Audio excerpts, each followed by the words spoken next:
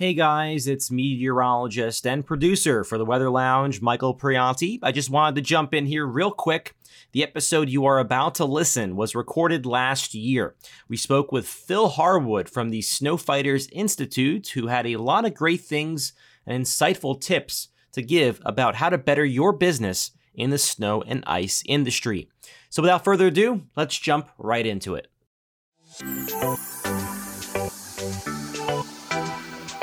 This is the Weather Lounge here at WeatherWorks. Hello, everyone, and welcome to the Weather Lounge. I'm your host, meteorologist Brad Miller, and I would like to thank you for taking time out of your busy day to listen to our podcast about weather.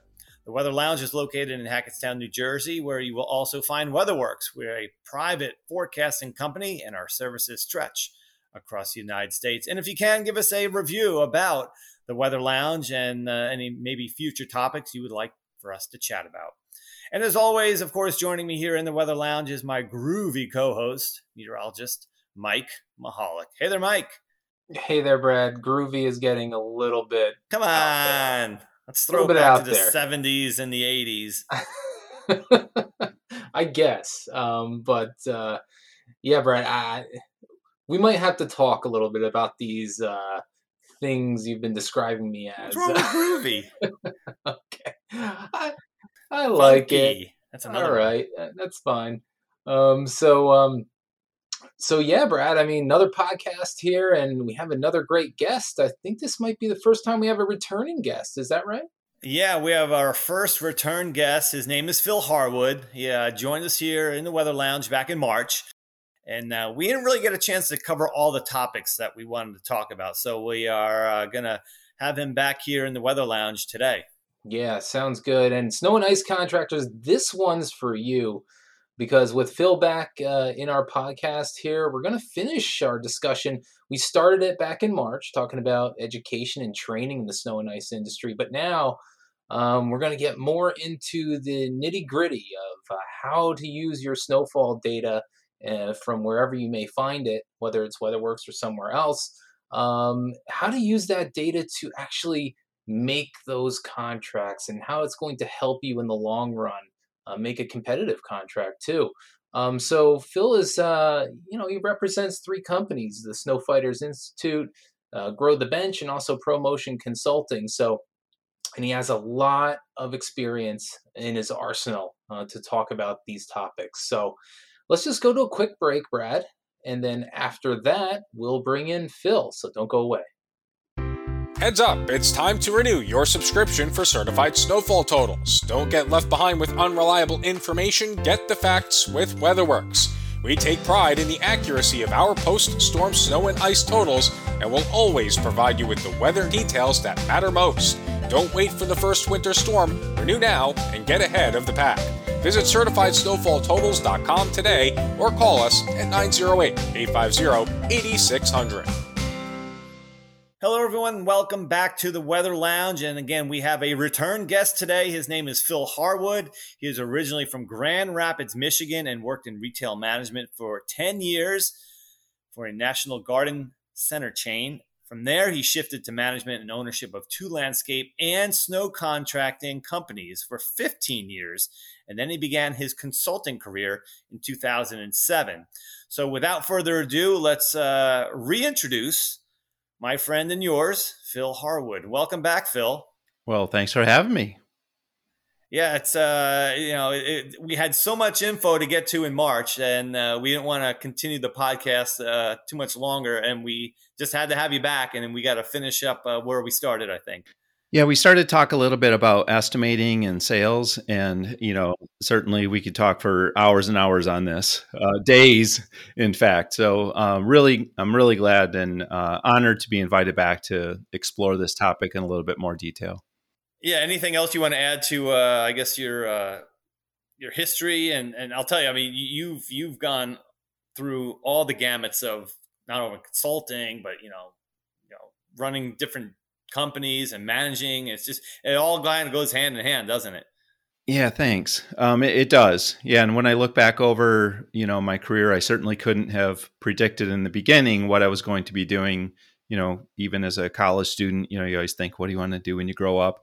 But looking back on it, you can see all the connections. And, I think there's some common threads there that run through all those different parts of my career. And I grew up in a family business. So I've always been someone who has enjoyed working, really cared a lot about the people I work with and the organizational culture. That's always mattered a lot to me. And I think was a strong motivation to get into consulting, to really help people. And I'm really now starting to really help companies transition their ownership to the next generation, or to sell and get out and retire. And obviously, we have an aging population. We have lots of owners who are in their 60s or 70s, and they're wanting to travel and spend time with grandchildren, and looking for ways to exit. And so I'm really starting to focus more heavily on that, while still really investing a lot in not only my own consulting business, but Grow the Bench, and now the Snowfighters Institute, since Neil Galat and I acquired that business from the founder, John Allen, almost 2 years ago now. So yeah, and I think I remember you took over. That was your first endeavor, kind of, wasn't it? You took over a company from, was it John Allen? I can't remember. Well, Snowfighters Institute in particular was founded by John Allen. Okay. And so we acquired that business in the beginning of 2020, not knowing there was going to be a global pandemic. And so that was a pretty interesting time to acquire a business that was based on in-person training. But we made it through 2020. We did some online things. We had some workshops, and we started a podcast. So shameless plug for Snowfighters Institute podcast. Love to have you sign up for that as well. But no, it's been a good ride, and I really love the snow industry, and I love the people in it. So always happy to talk about snow. Yeah, and I think the whole pandemic did open doors to things that I think companies never even would have thought of trying before. And I think we might have mentioned that before. But now that we are set up with all these fun new technology gadgets and podcasts and things like that, it's good that we have that in our arsenal. But Phil, let's bring it around to snow and ice some more. A lot of our clients are starting to work on some contracts and things for the upcoming winter. But now let's get a sense of where we are in the snow selling season. We're getting late in summer here. Did this start months ago, this whole process, or is it just starting now? How does that work? Well, so there's been a transition, and it's a really healthy transition toward signing contracts on more of a off-season basis. So I'll walk you through this. Before I started my consulting business, which has been 13 years now, when I was running a big landscape and snow business, we always prided ourselves that we started having snow meetings on, immediately after 4th of July. So like early July, we thought we were the greatest thing in the world because we were on top of it, And, today, if you started thinking about snow on the 4th of July, you're way behind the 8 ball, because there's contracts already being signed, because a lot of the forward thinking property managers and owners, they want snow contracts signed in the spring. If you think about just the natural progression of things, right? So as a snow contractor, you're providing your service in the winter. After the winter ends, the contract service period ends naturally as you move into spring in most markets. And then you have a time of assessment where you just think about, well, how do we do? How'd the season go? And you really want some time of reflection and analysis. You want to look at the profit margins of the accounts. You want to kind of think about the relationship, and you need a little bit of time to work on those things. And honestly, the customers do as well. And so kind of best optimal scenario would be you come out of the spring, you have a little bit of time to do that analysis and really assess what's going on here with this property. And then you move right into a renewal window and get the contract renewed. So that's probably, mid spring, late spring at the latest in that scenario where you're done. So if someone's rolling out mid-July or late July or beginning of August, contacting someone who, is on that time frame, you've missed it. You have to wait till next year. And if they signed a 3-year contract, now you're 3 years out. So yeah, you better have those contracts pretty much in order before the last big snow pile melts almost. Yeah, and the challenge with that is, a lot of times, we really want to update our contracts and our contract language and things. And so there's, with those customers that want the immediate renewal at the end of the spring, at the end of the winter, early spring, sometimes there's not time to get that into that cycle. But the nice thing about more and more property managers moving that decision-making time frame from late in the fall, right at crunch time, it just spreads out the whole selling cycle. So you really have to think about sales now from a 12-month perspective. There's probably always something from a snow selling perspective to do throughout the year. And I think that's true of the entire snow business. It's really a year-round business now. There are activities for every month that really need to be attended to. And the contractors who forget about snow for 4 months or 5 months or 6 months really get behind the 8 ball. And that's especially true this year with equipment, because equipment is so hard to come by. So, contractors that are just now starting to think about equipment, probably that's great for next year, but not for this coming winter. So again, I know you asked about sales. So where are we in the selling process? Well, some contracts have already been signed. Some are in the process right now. There's still lots of companies that wait and don't sign contracts, don't even talk about snow until the fall. And that's fine. We're always going to have those for different reasons. But I think it's really healthy that it's being spread out, because it just takes all that pressure off everything being signed in the fall. Yeah, I think that's important. Like you're saying, how you're spreading out that sales process more, because that happens with a lot of things. I'm even thinking back to us here at WeatherWorks. We talk about our products, from our certified snowfall totals to our storm alerts, and once that winter's over, we're already doing surveys on staff and clients, and seeing where we can improve, seeing where we can take that product, because we need to know that information so that we can work on it all summer and be ready for the next snow season. So it's definitely a year-long process for us, the same way it is for the snow contractors. And heck, we're already getting into our first winter outlooks for the season, and it's quite interesting how that all plays together. Now, I just wanted to bring it back one time here, Phil. You said about equipment being hard to come by right now. And now, what are you exactly talking about there? Are you talking about your plows or your trucks? Because I know there's a shortage with new vehicles is happening too. Is that what you're alluding to? Yeah, just globally in the supply chain, there's shortage of raw materials. So steel is hard to come by. Components are hard to come by. All manufacturing took a big hit last year and is just trying to catch up. So if you read business journals, you've read about supply chain problems. If you're trying to get a container off a ship in Long Beach, California, it's sitting there for months before anyone's taken that container off that ship. So, if you need parts that are coming from some foreign land, good luck. And so, there are certainly manufacturers that manufacture things here in the States, but, we're in a global economy. Everything's connected, and everything got behind, and everyone's trying to catch up. So it's a very difficult scenario.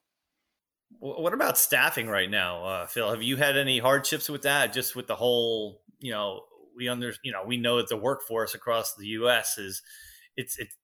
there's jobs available everywhere. And there's a lot of businesses that aren't able to fulfill their entire staffing.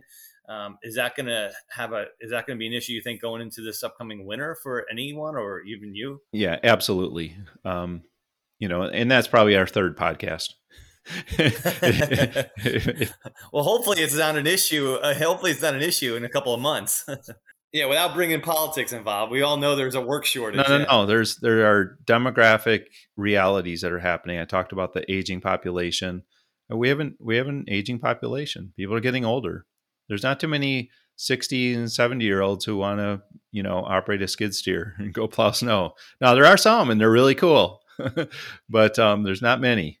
And so, and I think just in our educational system, I think there's been a lot of work in this area, and but there's a lot more to do to really value trades over, going to college and getting a degree in basket weaving, for $100,000 in debt, So, I think those are some significant demographic trends that are not in our favor. And I think, and then you pile on, COVID and immigration, and you're getting into, legislation and, things like that. So there's just a lot going against us there. There are contractors that are doing a great job, creating great cultures and really doing all the things. You need to be recruiting year round now, and you can't just do one thing. You have to do 10 things. And so, it used to be recruiting was really easy. Now it's not. It's year round. It's 10 things. It's culture. It's understanding the generational changes from your generation, my generation. There's a different mindset now with an employee. And if you don't appreciate that and understand that and speak to that mindset, you're going to miss the mark. And what's going to happen is you're just going to blow through people, and you're just going to say, well, none of these people are any good. Well, okay. All right. Good luck. Yeah, that doesn't sound like an answer that's going to be very. So that's my 2 cents. Yeah. On labor. So, let's back up and let's go into the back into the snow contract process here. Now you mentioned that a lot of companies might wait until the fall before they start making decisions on what they're going to do, and even property managers and owners. So why is this? Why does this happen? Why does it get put off until the fall and not done in late spring, like in your ideal world? Yeah, I think the most obvious reason is, or the most common reason is that's just the way they've always done it, and no one's given them a good reason to change. So I think that's an opportunity for us as professionals in our industry to really talk with our clients and prospects about the benefits of, not just for us, but for them, the benefits of moving away from fall, and especially late fall, and moving toward multi-year contracts.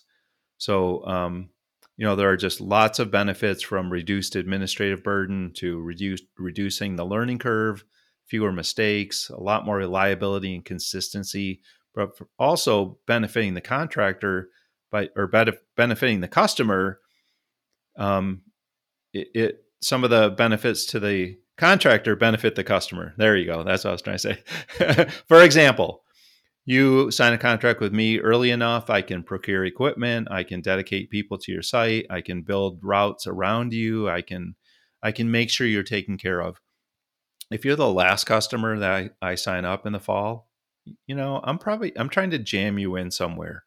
I'm putting duct tape and, you know what I mean, on this thing. Like I'm going to say yes, and I'm going to tell you I'm going to do a great job, but if you would have signed that contract 3 months ago, I could have really taken care of you in a whole different way.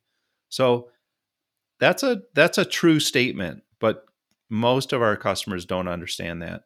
So but then I think, there's in my experience, there's lots of properties that sometimes property managers, these big property management firms, they get overlooked because they reassign properties between property managers, or they bring on new properties and their Excel spreadsheets aren't up to date. And so sometimes they don't even know what they have or what they don't have.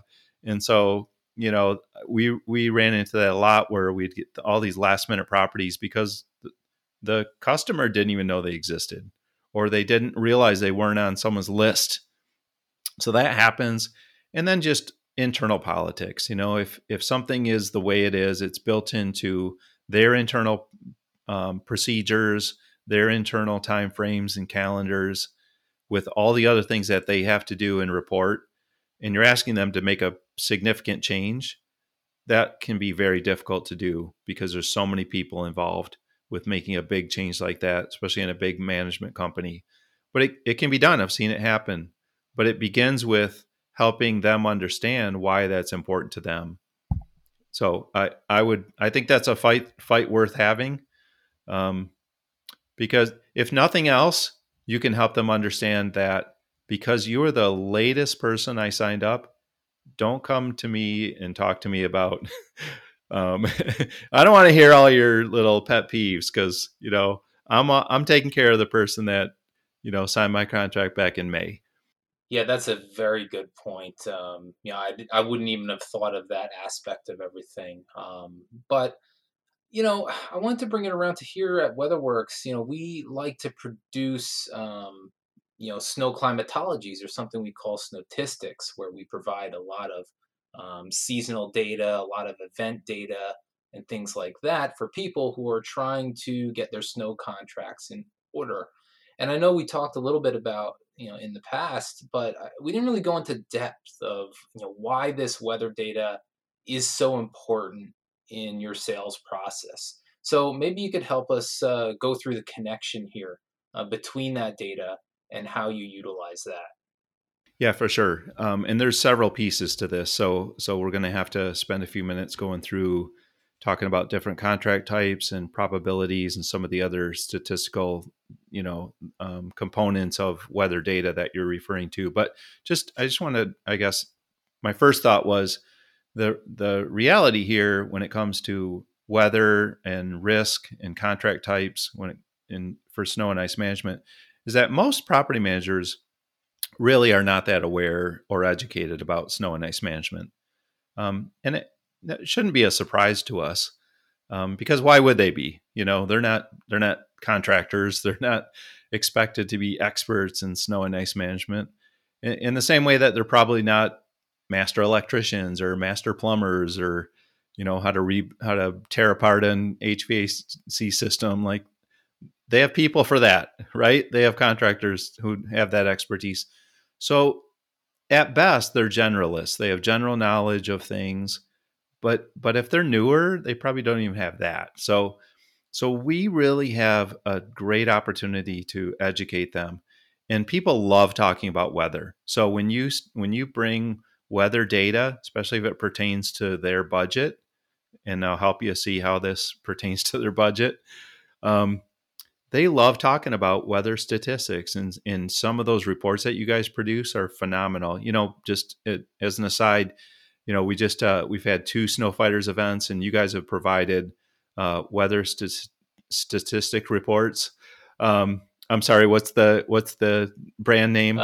Snowtistics. Snowtistics. I love that. Snowtistics. It just wasn't on the top of my tongue, but that's okay. You guys provided Snowtistics reports for all of our attendees, and you should have seen how people lit up when they saw their zip code and their data. They just love it. Beautiful.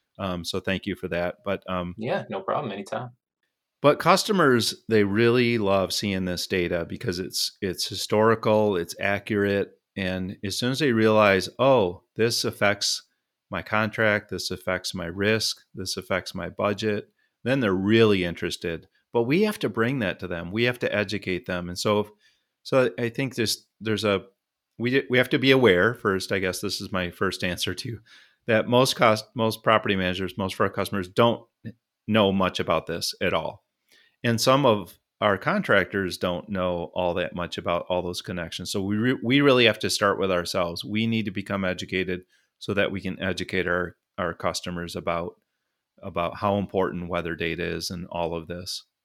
Yeah, I mean that sounds incredibly important. And if you want to say Snowtistics one more time, that'd be awesome, because let's just keep plugging that brand name. You just did.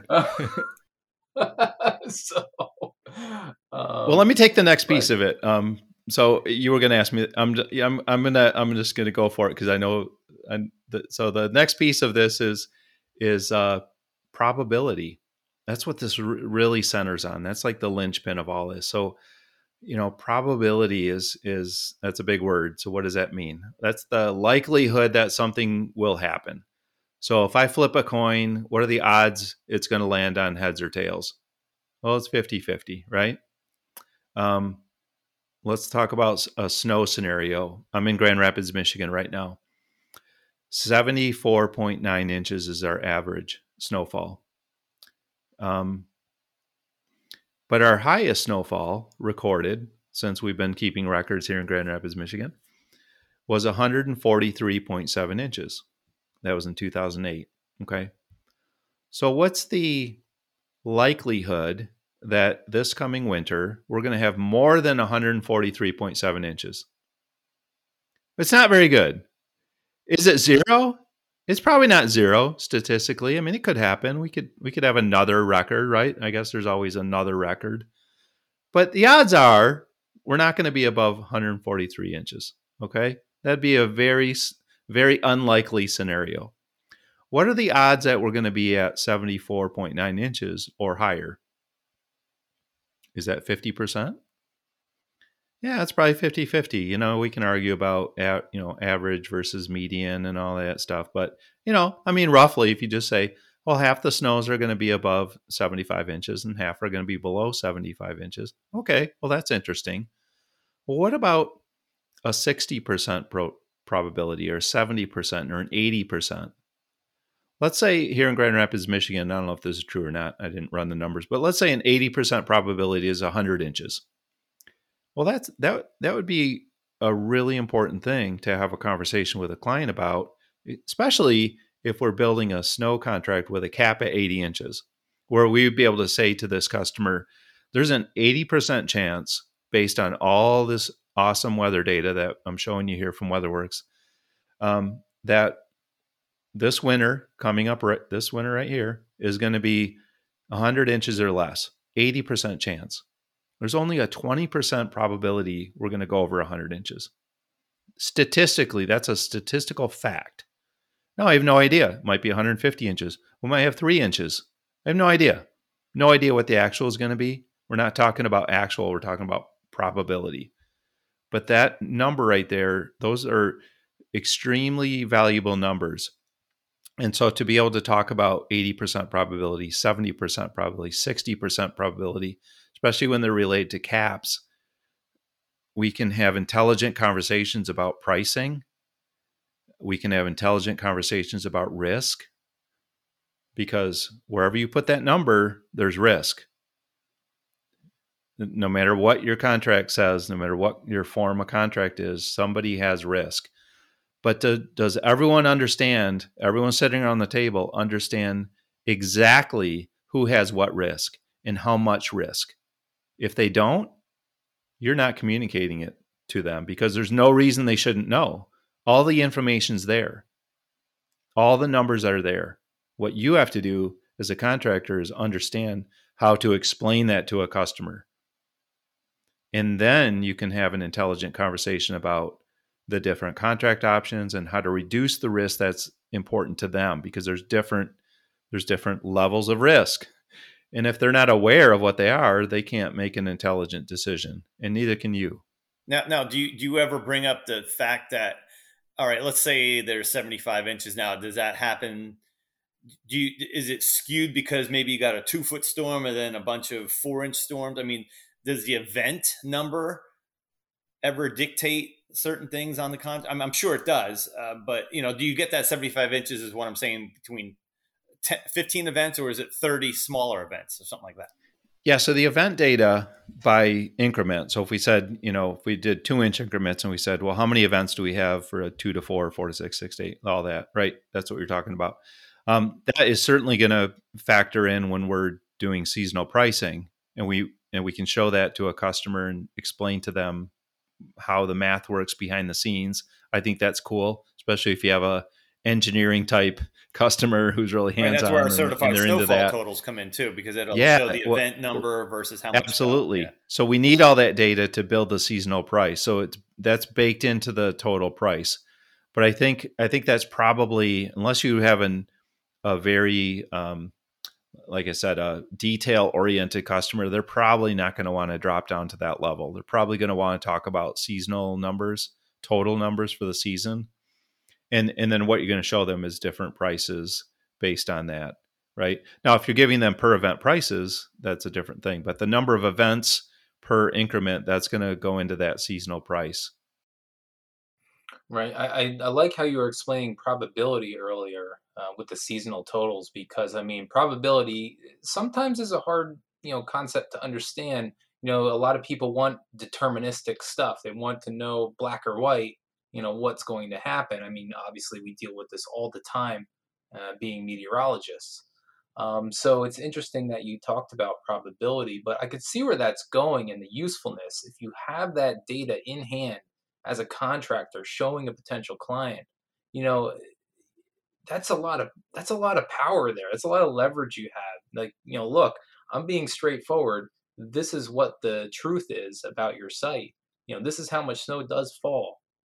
And I could see the correlation even with our, when we do our seasonal outlooks. If we're going to say, hey, we probably going to be heading towards an above average winter, then maybe you can lean, those contracts towards those higher numbers, and you can move it around that way. It's really, you're giving me a lot of insight here on how this process works, which I like, and I'm sure our listeners like too. Yeah, for sure. And I think where a lot of contractors get kind of stuck in their mind is they simplify that, they oversimplify this whole risk reward trade off thing with weather and contract types, and they think, well, there's first of all, they say everything evens out over a period of time. So I've heard this thousands of times. Over a 3-year period, everything goes back to the average. Okay, well, most of the time it does, but that's fine. But when it comes to cash flow, can you survive those imbalances? Let's talk about your bank account. That's a different story. We need to think about risk from two perspectives. There's the risk of the contract to the contractor, and then there's the risk to the client. They're usually inverse relationships. And that's where people oversimplify this. So they think, okay, if I have a seasonal contract, obviously if it's a heavy winter, the customer is going to get a huge benefit because they're paying a flat fee. Contractor is going to have, they're going to get hurt, right? If it's if 150 inches here in Grand Rapids, seasonal contract, I'm going to get hurt, no cap.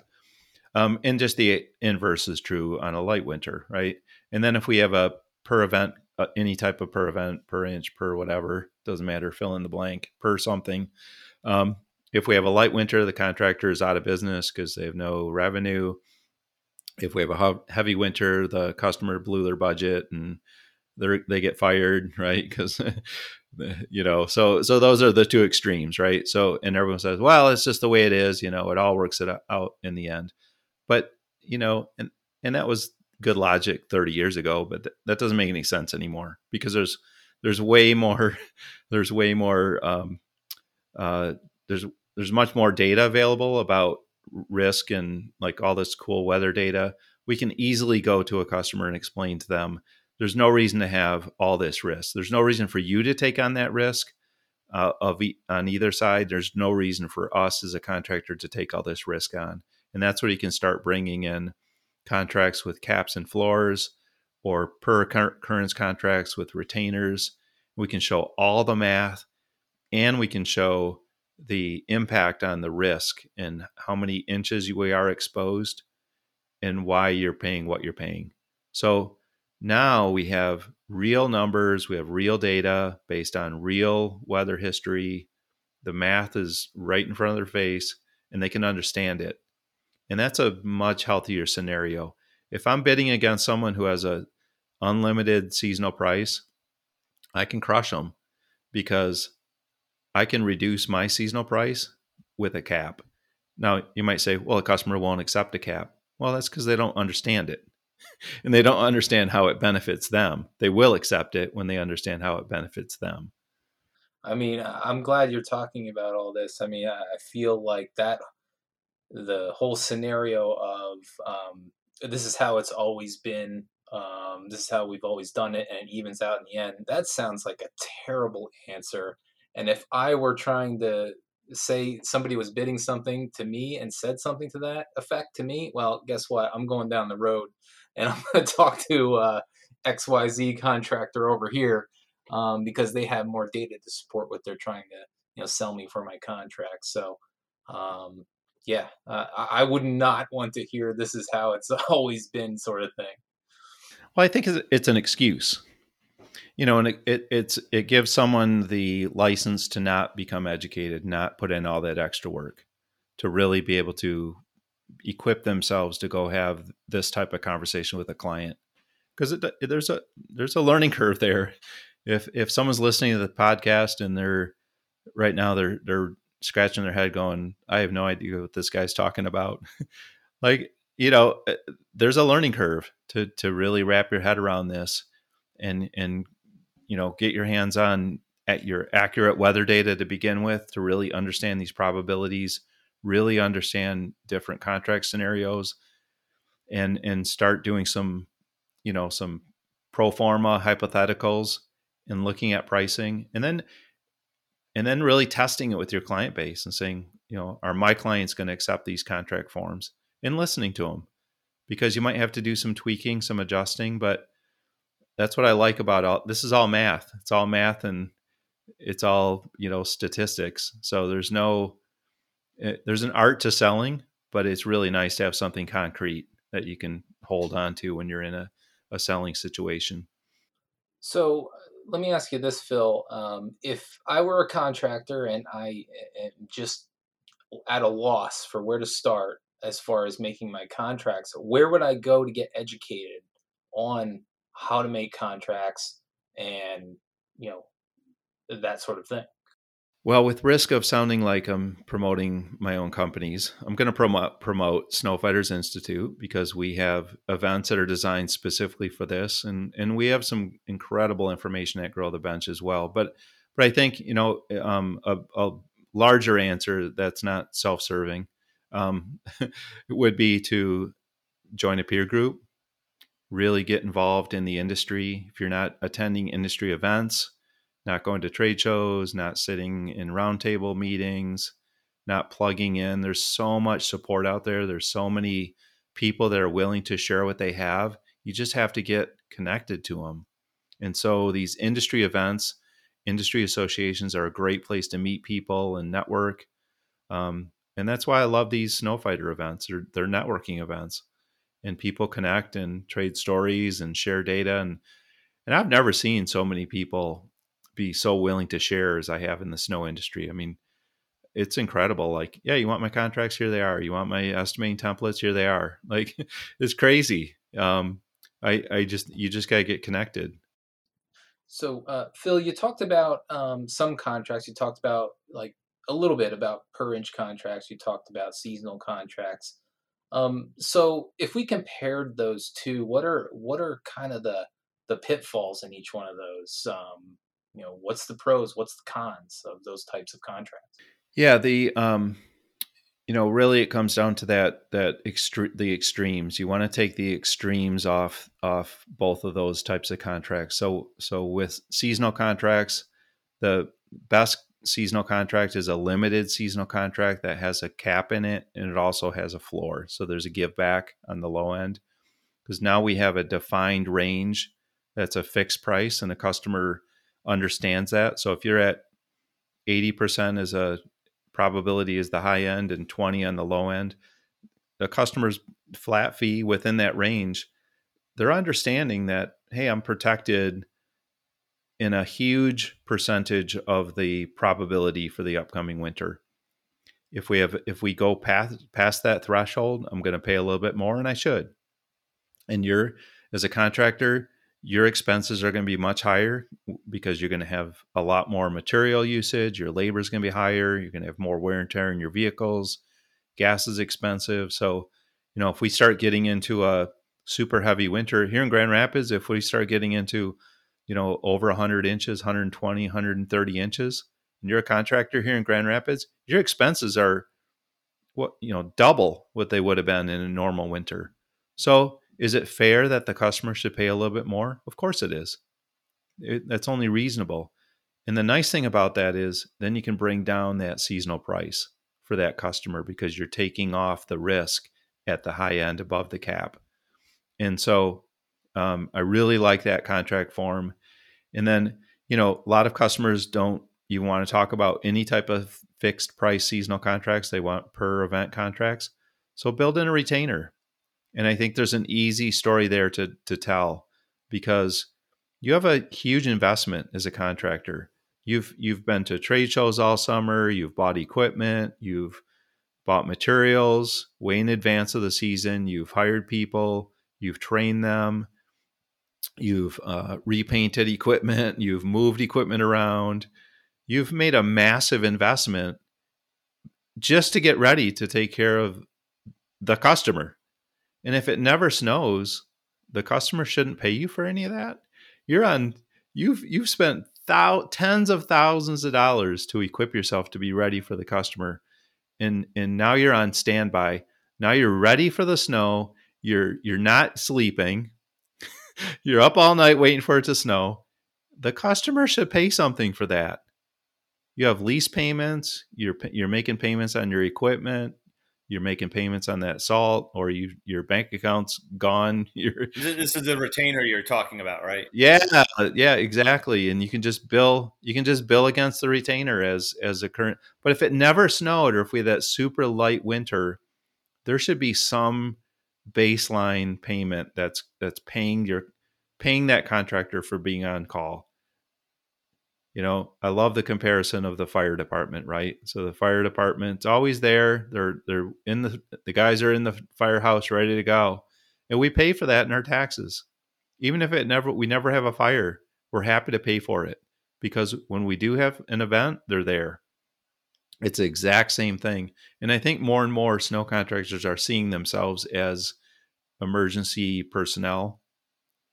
And I just love that correlation there. So is that how you go about explaining to the client of if there's no snow? Is that because I'm looking at it? So say I have a property that I need serviced, and then this guy's telling me that, well, if it doesn't snow all year, I still have to pay him, and I'm looking at that going, well, what I gotta pay him for? That sort of thing. Yeah, so you have to walk them through it. You have to explain to them the level of investment that you're making. I'm not saying you have to show them your P&L, but I think a reasonable customer would understand there's a massive investment that a contractor is making on their behalf that they're responsible for paying for, even if it doesn't snow, because they're benefiting from that. There's a material benefit to that client, even if it doesn't snow, because you're an insurance policy at that point. And insurance policies are not free. You pay for insurance. So if there's a material benefit that they're not willing to pay for, you're talking to the wrong customer. You need to just pack up your stuff and leave. Yeah, that makes a whole lot of sense, especially when you bring in the insurance analogy too, because obviously you're paying for car insurance on your car. You may never have an accident, but if you do, you're really going to want that insurance to pay the $3,000, $5,000 or whatever it is to fix your vehicle. So yeah, it makes a whole lot of sense as an insurance policy. I mean, you have to have it if you need, if you're a zero tolerance site, you have to have that insurance policy with the snow removal. And on top of that, there's the liability issue. So they're shifting liability to the contractor intentionally right in their contract. And so what does that mean for the contractor? Well, the contractor has to be protected then. So not only does the contractor need insurance, if there's any event, we have liability as a contractor. We're exposed. We have liability there. So, there's just, when you start really going through all those different talking points, there's a lot there to talk about. Again, a reasonable customer would understand this. They would appreciate it. They go, yeah, this totally makes sense. Unreasonable customer doesn't care because there's some other contractor out in the hallway waiting to come in. And when you leave, that's fine. Take them. I'm out. Now, with that being said, I'm being a little facetious here. If you have a real nice balanced portfolio and you have different contract mixes and you have lots of different types of contracts that have caps and floors and retainers, can you sustain an unlimited no retainer contract? Of course you can. because you've mitigated that risk in a larger portfolio. But if that's all you have, then you're really exposed. I'm sure that's very highly dependent too about where you're servicing too. I mean, versus somewhere in Kentucky versus somewhere in New England, it's going to be a huge difference. Maybe that retainer works better. Yeah. You know, you'd be surprised. You'd be surprised at how contractors in some of those lower snow areas are able to sell seasonal contracts. You'd be shocked. Well, yeah, I would imagine, because then maybe you don't get as many pure snow events. Maybe you get a lot of mixed events, which in essence could even be more dangerous because you have freezing rain and things like that, and refreeze versus where you just get a lot of snow, which is, are you going to go plow the snow and clean up the snow versus where you're going to get, a lot of different events where you can have a lot of icy scenarios. So Brad brings up a good point about ice storms and sleet and things like that. Now, is that something you recommend to your clients, to put in some sort of clause about ice storms? Yeah, that's one of the big ones. I think that there's a handful of things that I think are really important that contractors need to get in their contracts. That's one of them, to talk about ice specifically, because if you think about just the comparison, if you just Googled, how many inches of ice does that equate to in inches of snow? It's a shocking number, right? So I have clients who have actually baked that into their snow totals. So if there is an ice event, it actually is cranking up their snow total significantly for the year toward that seasonal cap, because of that formulation. The other way to approach this is make any ice event completely outside of the contract, totally a separate event. It's not a snow event. It's not part of the seasonal totals. Our snow event pricing doesn't apply. It's all T&M. It's just a complete separate animal. It's not included anywhere here in our contract coverage. So that's one of them, and there's a handful of other ones that I think are really important to get in there, like drifting, responsibility for inspecting properties between events and the liability associated with that. How, expectations for daytime operations, and even just decision making responsibilities and the liability associated with that. So we could probably spend a whole nother podcast doing contract clauses.